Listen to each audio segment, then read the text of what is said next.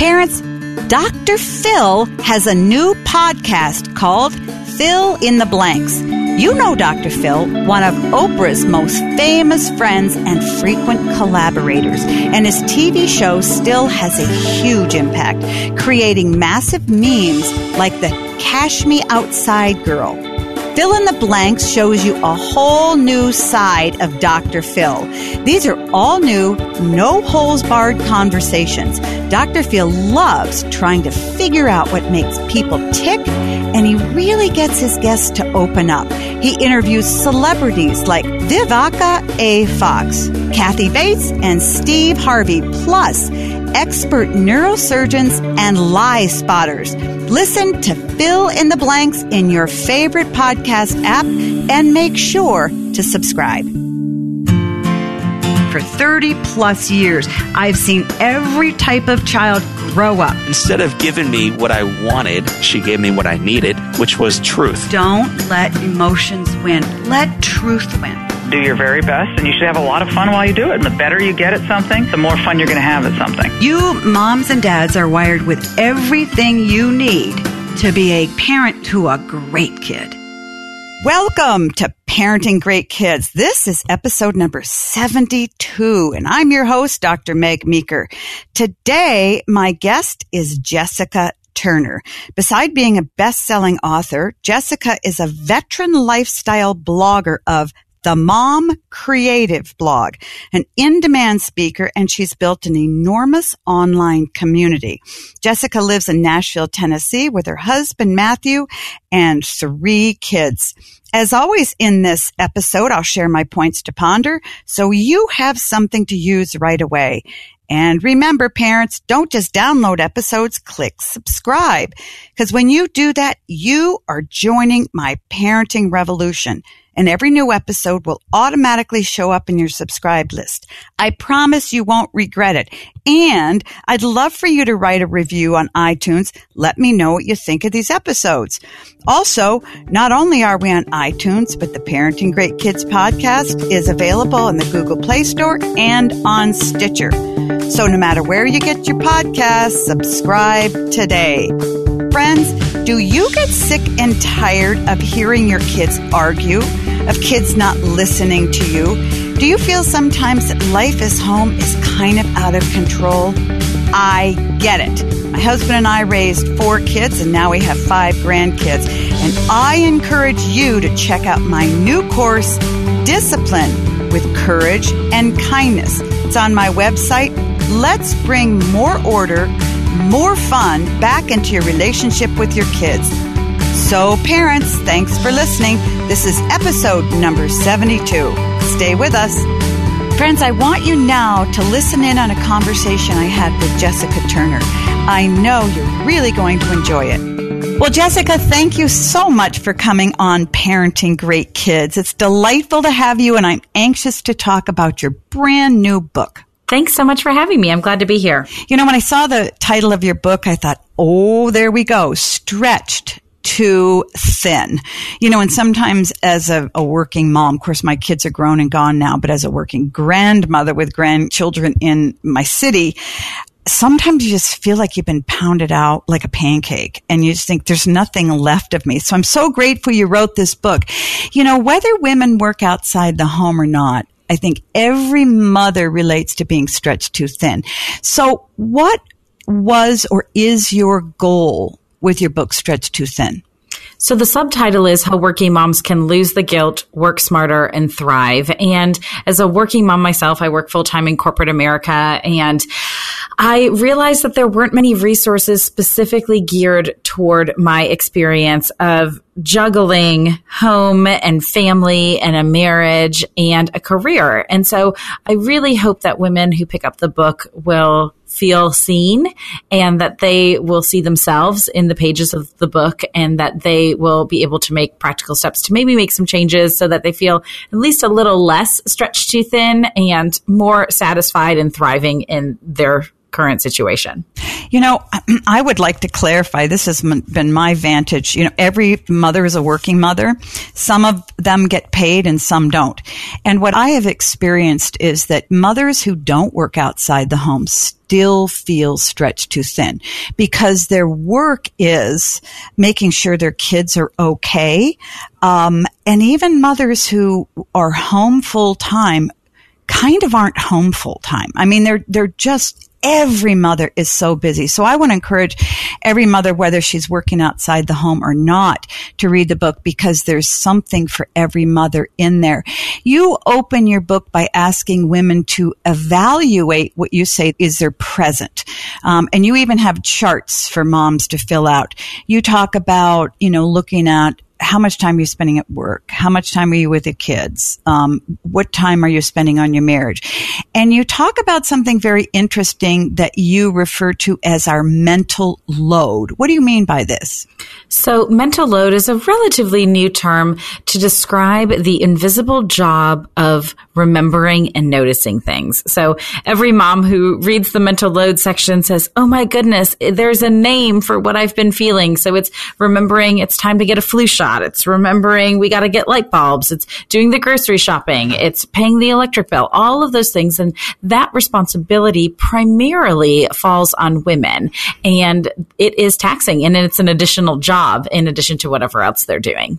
It really does. And studies about, work-life balance and home-work balance all show that the majority of women who are working outside the home still carry the lion's share of the work at home and childcare. And I understand this. I think part of this is because we want to do it. We're natural nurturers. We want to spend more time with our kids. We are proud of our homes and want to create a certain feel in our homes. And so I get this. As one who's been through this and is now watching my daughters work and they have children, I really encourage them to push on their husbands a little more because I think that women don't naturally sort of say to their husbands, okay, now it's your turn. I think they're getting better about it. But a lot of women feel guilty asking for help. Is that your experience? That's not my personal experience, but that is the experience of a lot of the women that I surveyed. So I surveyed more than 2,000 working moms for the research for the book. And that was what a lot of women cited, that they feel guilty asking for help. I don't really ever feel guilty asking my husband for help. But it's true that to reduce that mental load, it's very easy when you start asking for help for those things. Now that little list is still running in your head, but it is easier to get it out of your head if you ask for some support at home, if you're fortunate to be married and have, somebody else with you who can carry that for you. It's certainly a lot more difficult for single moms.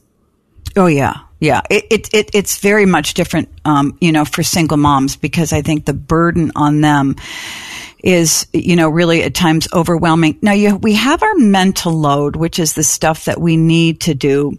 But what about what I call, the mental list, our ongoing list of things that we as mothers in the workplace and out of the workplace? I think we have a list for each of all those things that we should do in order to be a great employer or employee.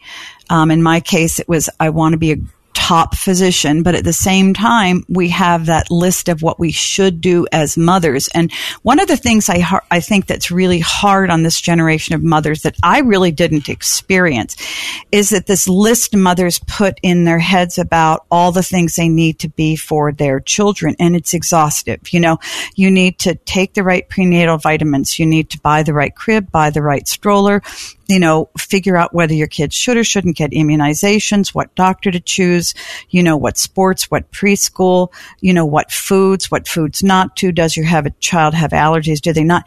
And it just seems like this list never ends. Did any of the women that you talk to you about this list they have in their minds of the shoulds that they feel they need to do?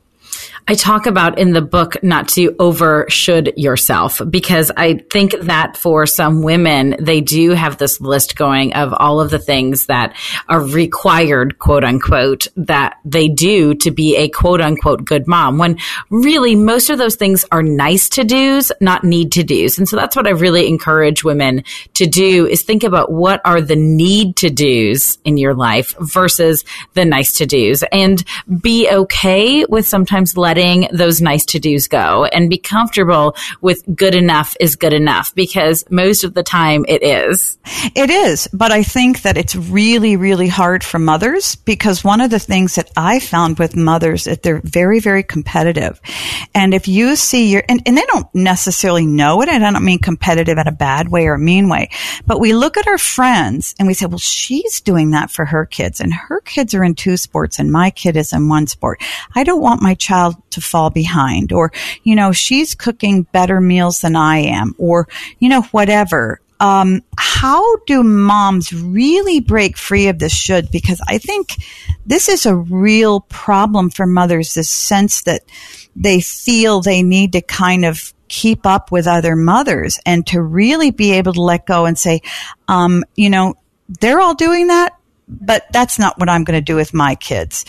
And many mothers who I think try to do that feel very lonely and isolated. So how do you encourage mothers to say, you know what, I'm comfortable being the mom that I am, and I'm comfortable letting go, and I'm comfortable, after dinner doing crafts with my kids rather than taking them to downhill ski practice? So I'm going to say 2 things about that. The first is that I think a lot of this comes from feelings of comparison. And I think that comparison today is often bred by social media. And we are looking at everybody else's highlight reels and comparing it to our own middle.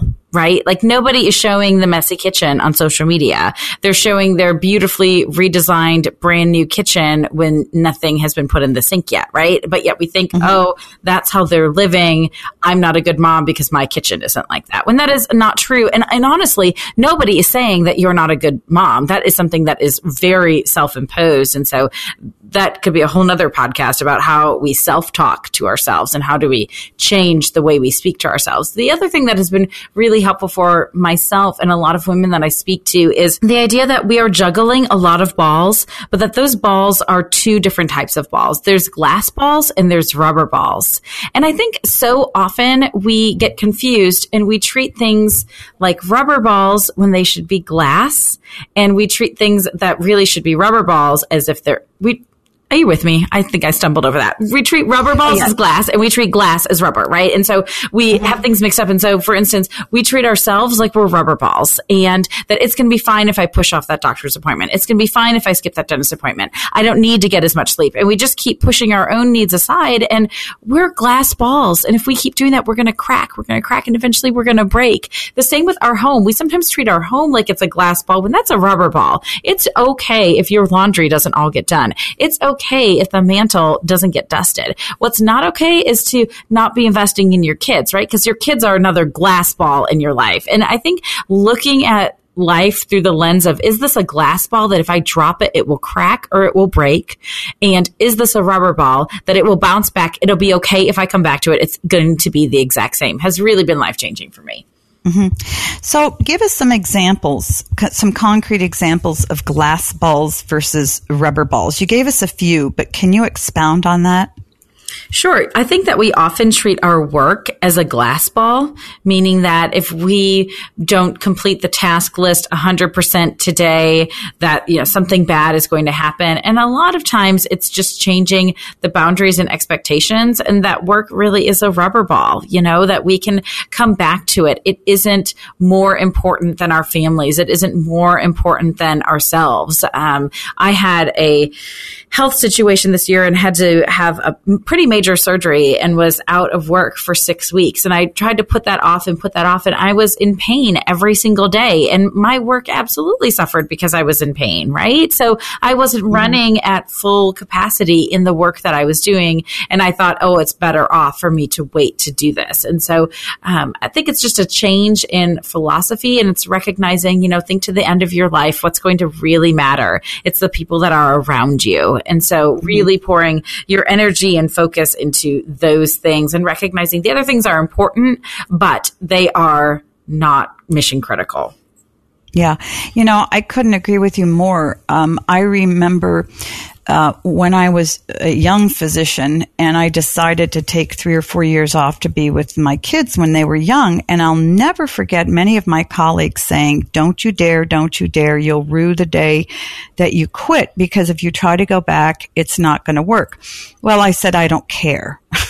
And I took the time off anyway. And I'll tell you something, getting back into it took me probably 2 weeks to remember everything. It's like riding a bike. Live your own life, but also to realize work is work is work. And another thing that I've realized too, as a mom who now doesn't have kids at home, there are so many years ahead of you that you can work as hard as you want when your kids aren't around. And we forget about that. We feel like we need to get everything done. But Jessica, one of the things that the perspective I've gained after having gone through this is, we working moms feel like we need to get everything just right in our 30s and everything just right in our 40s. But the truth of the matter is, you hit your 50s, your kids are grown and gone, and you can work for 20 years as hard as you want to. I'm just trying to reinforce the point you're trying to make, which is, your work can be a lot more flexible than you think it can be. And I know that a lot of moms are afraid, well, if I leave my job, can I go back? Or if I scale down in my work, or, we feel like we need to keep performing, and there's a tremendous amount of pressure. But to just hold that more loosely and say, my relationships with my family far outweigh my work in significance of my life. So I love that point that you're making, that work really is a rubber ball. I think it's a great analogy. Thank you. Yeah, it's hard to be okay with that, I think, for a lot of women, or it's hard to say, no, this isn't going to be the same. I must do this as it is right now. But I think when you take a step back, it can really be life altering. Absolutely. It's so freeing. You talk to mothers about setting themselves up for success. What are the keys that you talk about in accomplishing this? I think it depends on the area, but in general, you want to goal set where you want to go, and you want to have accountability then for those goals. And if you do those two things, really sit down, and I go through a system for goal setting, but set some goals both at home, in life in general, at work. You can do this, and then remain focused on those goals, and it will really help you to use your time better, to have satisfaction, to have energy, because you're working toward those things. And then having the accountability of someone else who can cheerlead you on and give you a good kick in the pants when necessary really makes a difference as well. It does. And so you talk about, writing those goals down. What are your goals for work? What are your goals for yourself? What are your goals for your marriage? What are your goals for your kids? And I think that's so smart, because it really helps bring clarity in our minds. And it does. And I think the idea of having a friend or a spouse or somebody who kind of holds your feet to the fire and said, are you really doing this? Many women that I've talked to say, there's a list of things that I just have to do during the day. These things can't change, and I'm stuck. I'm stuck being busy. Are moms really stuck? I don't think they usually are. And I really encourage women to go on stretchtothinbook.com and download the time tracker that's on there. And it's a week-long exercise where you track all the ways you're spending your time for the week. And this is everything from work to drop off at school or soccer practice, to the laundry and making dinner and kid baths, whatever it is, all of the things for the week. And it becomes a really eye-opening experience for women to see where their time is actually going, because in the work week, you're only working at most women 40 hours. And there's a lot of additional time that you have in your day. How are you spending that time? What are you spinning your wheels doing? And are all of those things absolutely necessary? I'd like to say to women that you will never regret saying no, but you will often regret saying yes. And for a lot of women, when they track their time for a week, they see one or two things on that calendar that they didn't really enjoy doing, that they maybe got guilted into doing it, or they said yes because they thought they should, not because it was something they were passionate about or gifted in. And I think stepping back and saying, you know what, I shouldn't have said yes to that. How can I get that off my plate?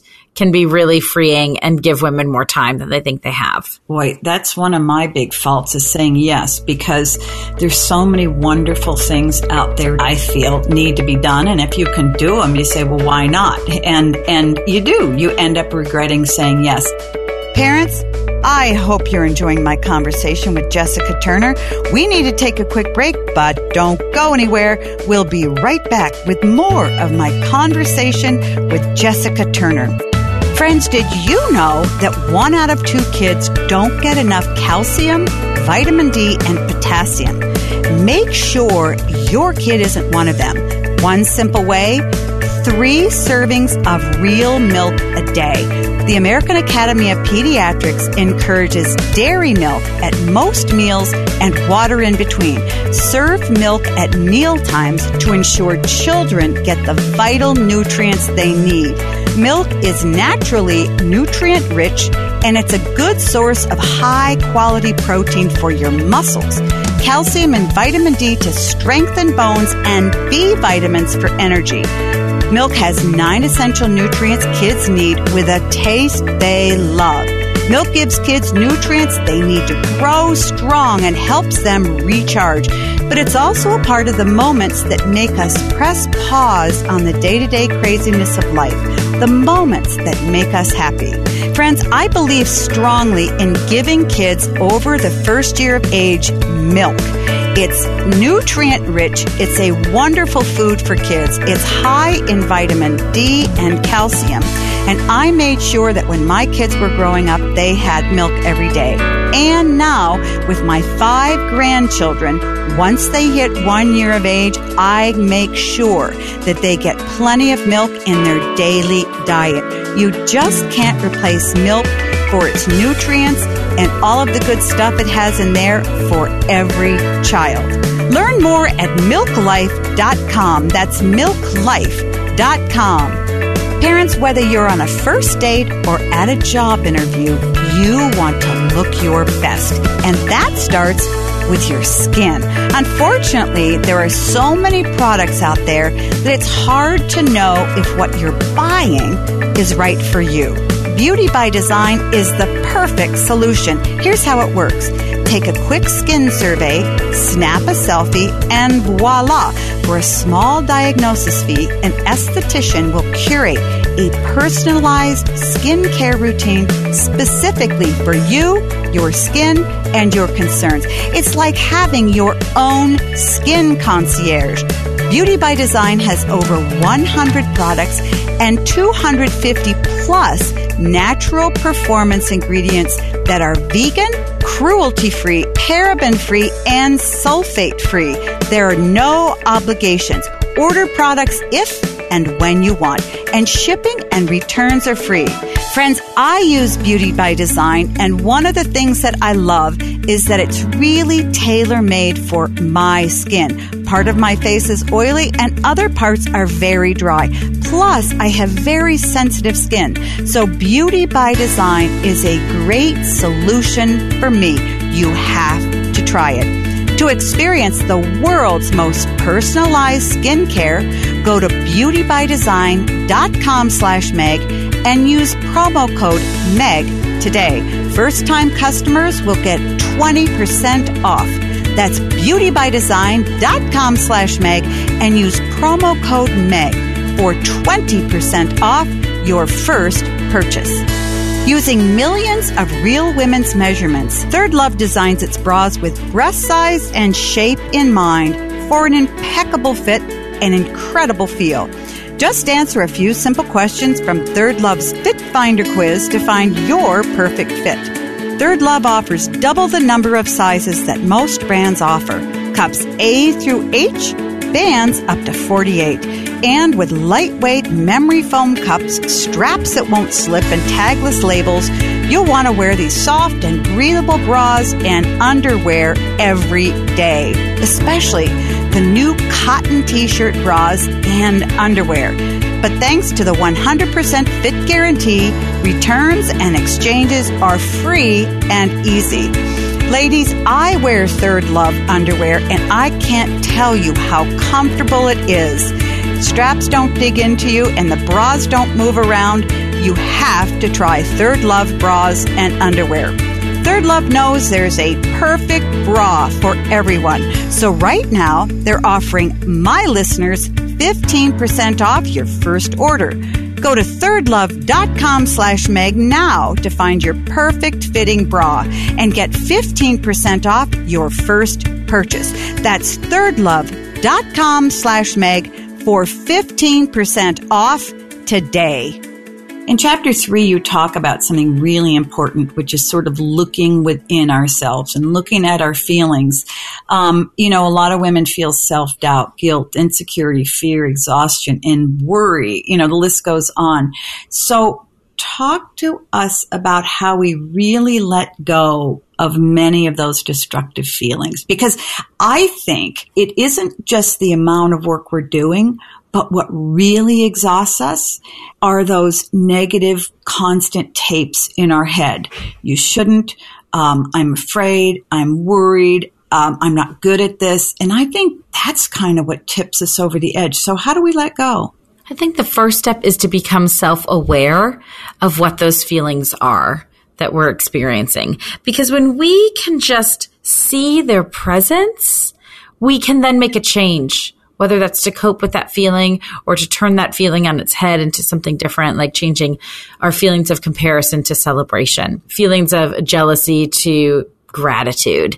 And so I think having a self-awareness of, man, I have been feeling really guilty and been being really hard on myself.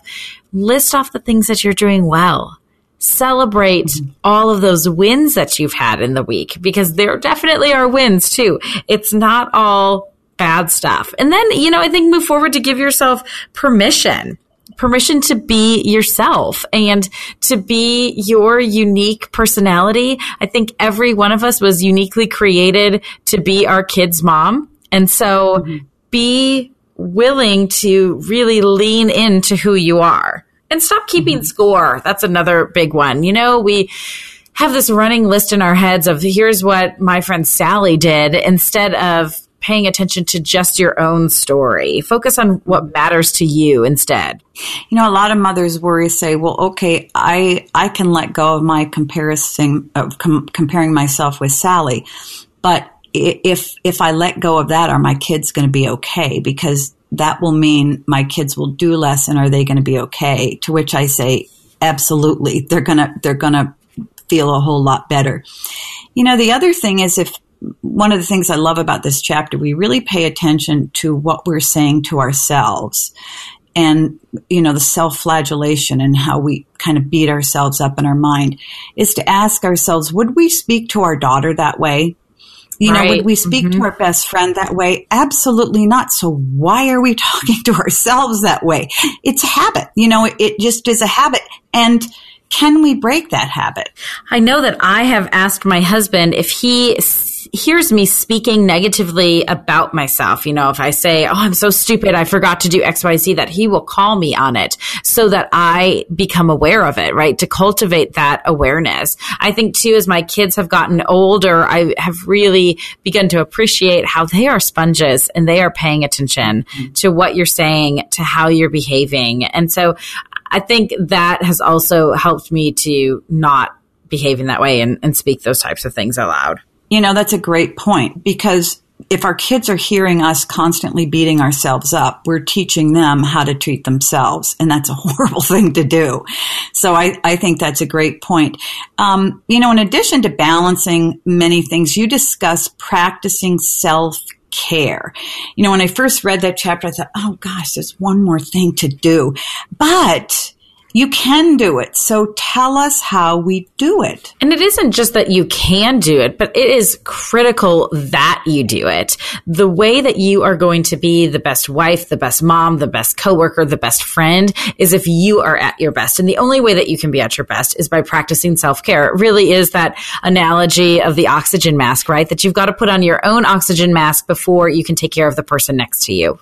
And so this is a really comprehensive look at taking care of yourself. It isn't just about massages and manicures. It's about taking care of your body, getting enough sleep, getting exercise, drinking water, you know, really listening to the dialogue in your head and taking care of yourself mentally and spiritually, because all of these things impact who you are and how you're going to behave to other people around you. Well, and they impact your kids enormously because mothers set the tone in the home. Usually, you know, it's not the dad. It's usually we're there more, as we talked earlier, we're, you know, doing more of the work with the kids and around the home. And if we're anxious and we're unhappy and we're always barking at everybody because we're so exhausted, makes life miserable for our kids. And I'm constantly saying this to the moms in my practice. You have to take care of yourself because truly the old adage, happy moms make happy kids, is absolutely true. You know, I believe, as you do, that God wants us to enjoy life and to live with less stress. If God were to walk into our daily lives and to just speak to us and we could see him, what do you think he would say to us regarding the busyness in our lives?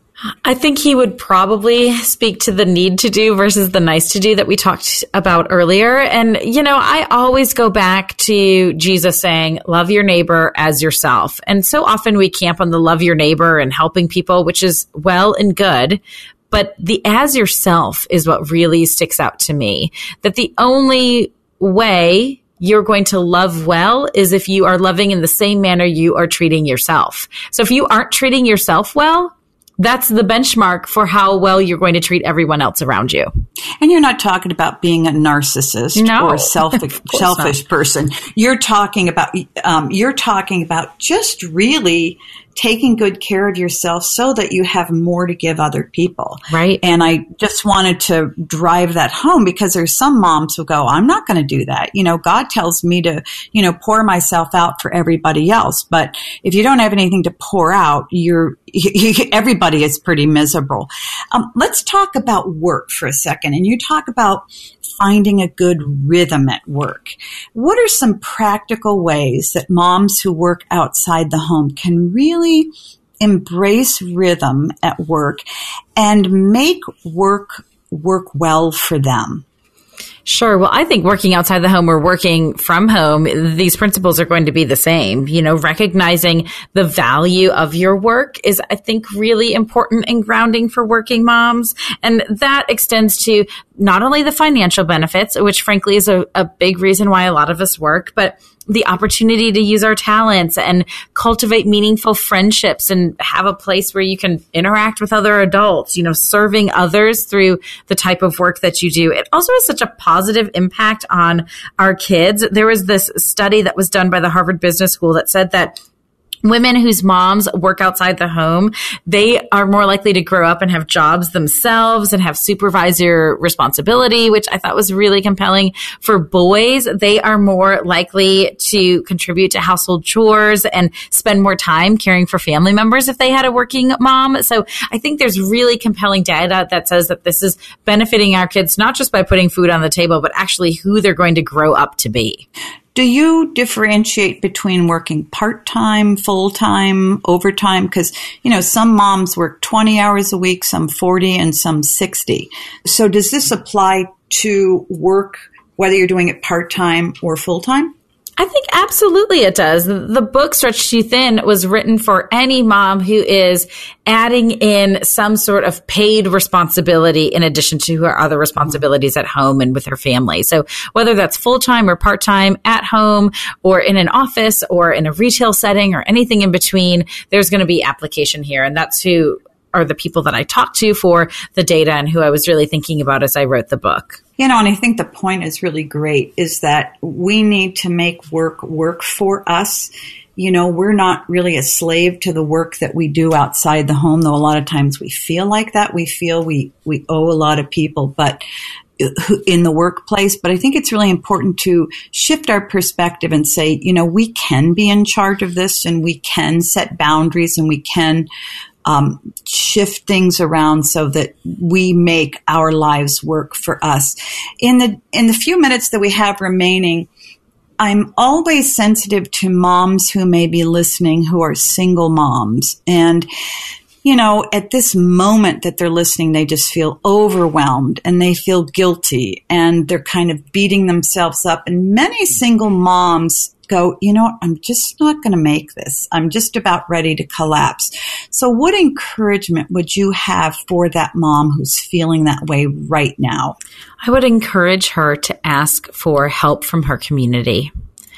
I think that we sometimes feel afraid to ask for help, or we feel like we've maybe leaned on people too much. And I don't think that for the most part that is the case. And so I would say, what is an area that you're struggling in, and how can a friend come in and help you? I know when my husband was traveling overseas for a month and I had 3 kids, including a baby that I was nursing, and I was working 40 hours and was really overwhelmed. And I had a friend call me out of the blue, and she said, I'm going to come over tonight and be an extra set of hands for you. And whether that means you want to go and run to the grocery store or run some errands, or I can fold some laundry for you, I can bathe your kids, whatever it is, I am going to be there for you. And I felt so seen and so supported in that moment. But I didn't want to ask for that help myself. It took a friend coming in and saying, I'm just going to show up.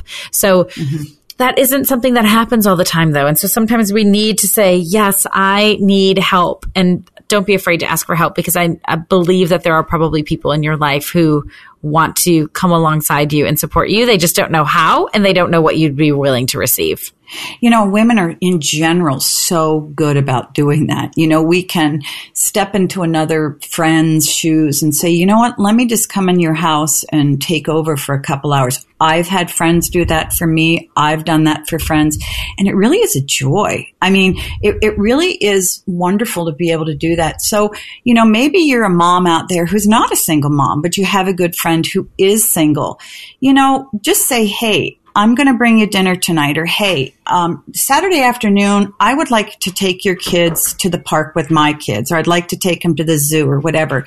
It doesn't have to be a whole day's worth of help, even a couple hours here or a couple hours there. If you can fold that into your life, it makes an enormous difference in that mom's life.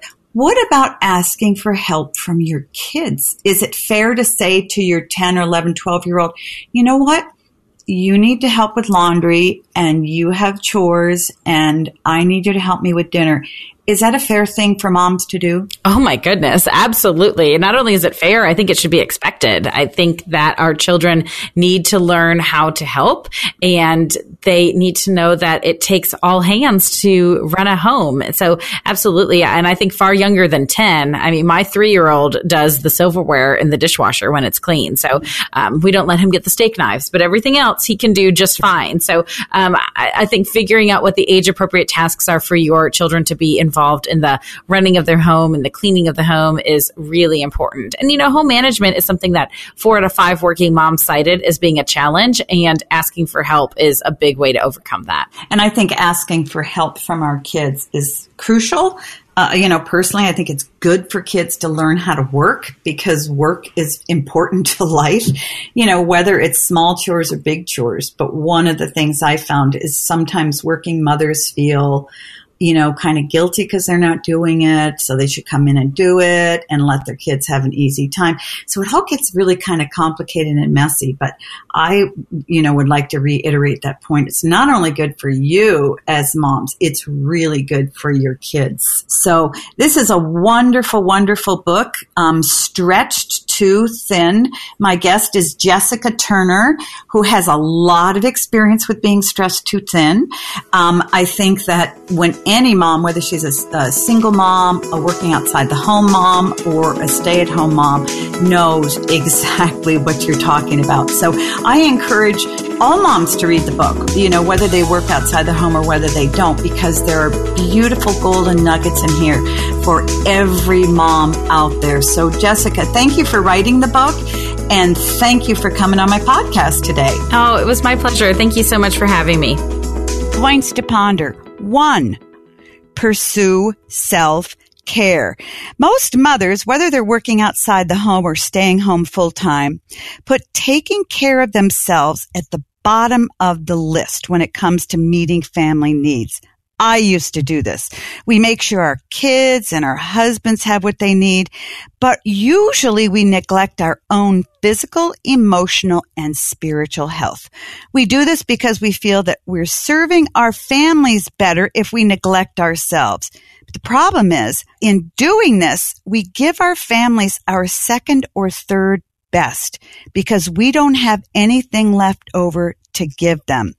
The old adage, a happy mom means happy kids, is 100% true. Now, obviously, I don't want you to go overboard and think only of what you're going to do that day and neglect your kids and husband.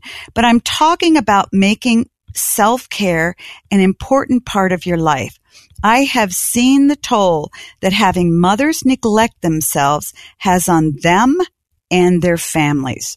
2, put self-care on your calendar, whether it's exercise, a massage, lunch with a friend, etc.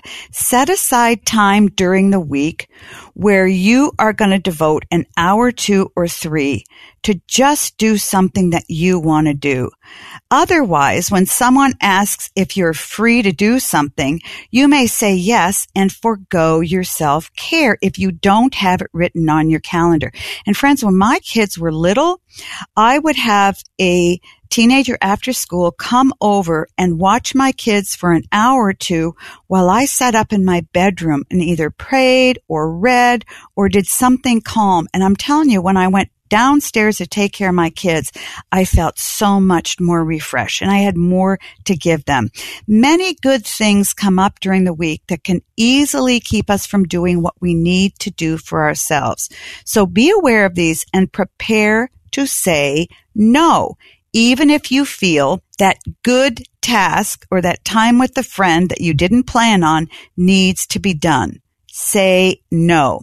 3, drop the guilt. Mothers feel so guilty today about everything. And as a consequence, they don't take care of themselves because they feel guilty or self-indulgent. As I said, you don't want to go overboard and spend your whole day playing tennis or having lunch with your friends or at the gym or doing what you want to do. I'm talking about setting aside a few hours a week to take care of yourself. Guilt is often a mother's companion. So unhook yourself from it. Recognize when it's there and peel it off. Guilt acts like a ball and chain around you and never brings about good. So when you feel that guilty feeling moving in, put your fists up and beat it down. It hurts you and ultimately your family.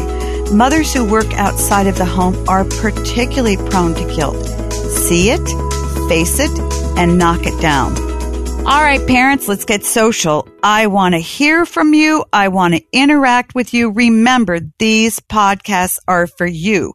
You can connect with me on Facebook, Twitter, and Instagram at Meg Meeker MD. Or if you have a question, send it to askmeg@megmeekermd.com. Today, I have a couple of great questions. My first is from Raina. Hi, Meg. My second son seems to absolutely loathe his sister. He is 13 and she is 11. I can't remember a time in the past 2 years he's uttered a single word of kindness to her without snapping. Please help. He seems to hate that she is a girl more than anything. He hates that she's girly. When I've spoken to him, he definitely brings up incidences of injustice. I've learned to listen with empathy and not dismiss his feelings.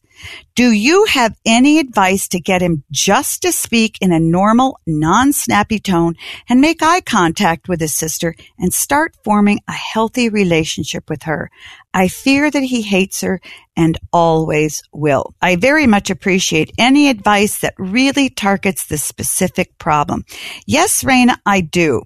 Your son is 13. Terrible age, really hard age. He doesn't know who he is. He doesn't know what he likes. He feels uncomfortable about his body. He feels uncomfortable about his schoolwork.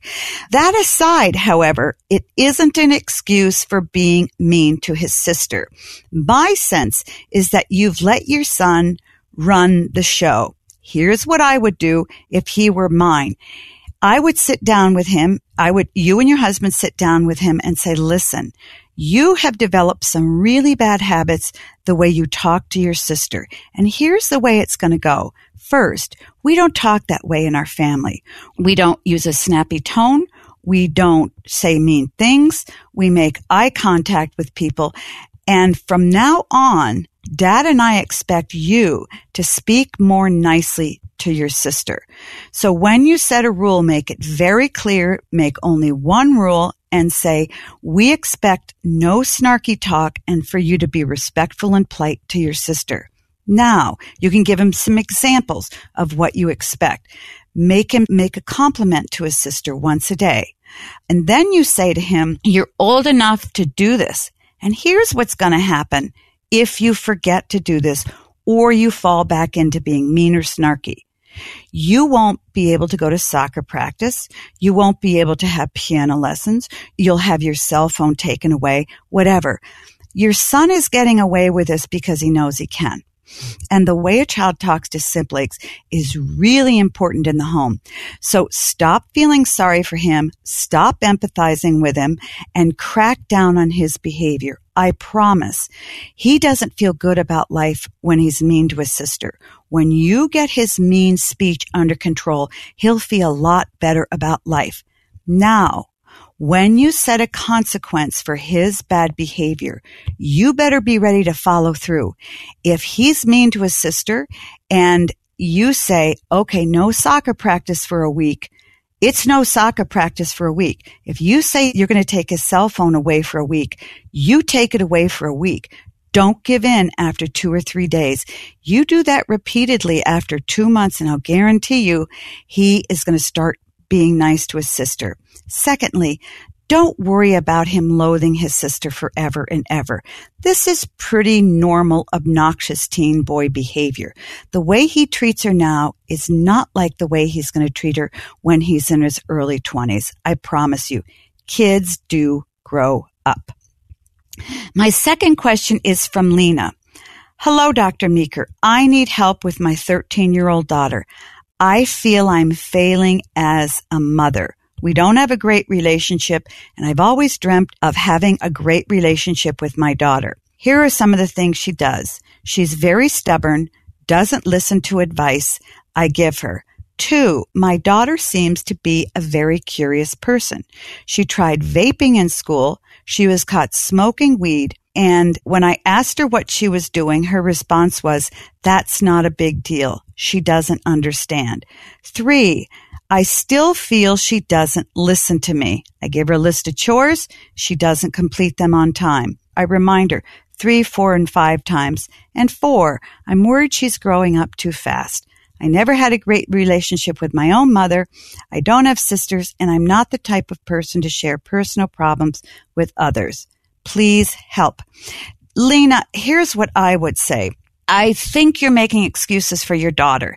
The fact that she is stubborn should work for her and not against her. Your daughter isn't a curious person.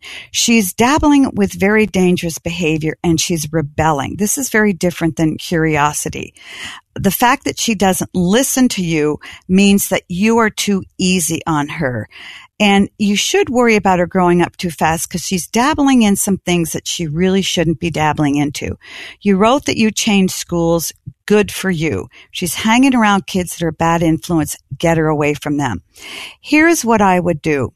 I would sit her down and say, listen, you're very stubborn and that's a wonderful thing. What I want to teach you to do is use your stubbornness for good and not bad. I think that when she fails to listen to you, she fails to do her chores, you shouldn't remind her 3 or 4 or 5 times. You sit her down, you say, here are your chores, and here's what's going to happen if you don't do those chores. I'm not going to remind you. I'm going to have a list on the fridge, and if you don't complete them, well, that's going to be really hard for you. You force me then to give you consequences like not being with your friends for a week or 2, taking away your cell phone. Basically, what you're going to do here, Lena, is find what she really wants, and you're going to take it away. If you give her a consequence she doesn't care about, she's going to keep on ignoring you. So I think you're being too lax. I think you're being too nice. You really got to put the hammer down here. She is growing up too fast. You need to talk to her about the fact that smoking and vaping is not okay for anybody in your home. And if she's found doing it, there's going to be another consequence too. She's not going to understand why it's bad for her. So don't waste your time trying to explain it. She's a 13-year-old kid. She thinks it's no big deal, and you're not going to change her mind. All you need to do is set some firm rules, make some firm consequences, and whatever you do, don't renege on the consequences. If you say she doesn't have a cell phone for 2 weeks, she doesn't have a cell phone for 2 weeks. Give it a try. I really think it's going to help you. I also would encourage you, Lena, and also with Raina, check out my course, Discipline with Courage and Kindness. I think it's going to give you a lot of help, a lot of great suggestions, and most of all, it's going to make you feel confident in the decisions you make about disciplining your kids. Parents, you know I love answering your questions, so please keep sending them in. Email me at askmeg@megmeekermd.com. Again, that's askmeg@megmeekermd.com. I want to thank my guest, Jessica Turner. Check out her book and her website at themomcreative.com. Once again, that's themomcreative.com. She's also on Facebook, Twitter, Pinterest, and Instagram. Just search for Jessica Turner on your internet browser. Let's recap my points to ponder. 1, pursue self-care. 2, put time for your self-care on your calendar. And 3, drop the guilt. So until next time, parents, remember, great kids are raised, not born. Hey, this is Bobby, producer of Meg Meeker's Parenting Great Kids podcast. We hope you've enjoyed listening to episode 72, Stretched Too Thin. And thanks to you, Dr. Meg's Parenting Revolution has grown to over 2 million downloads. You can like Dr. Meeker on Facebook and follow her on Twitter and Instagram at Meg Meeker MD. As a reminder, go to megmeekermd.com and sign up for her newsletter for giveaway opportunities and updates. And don't forget to share the podcast, write us a review, and click subscribe so you won't miss an episode.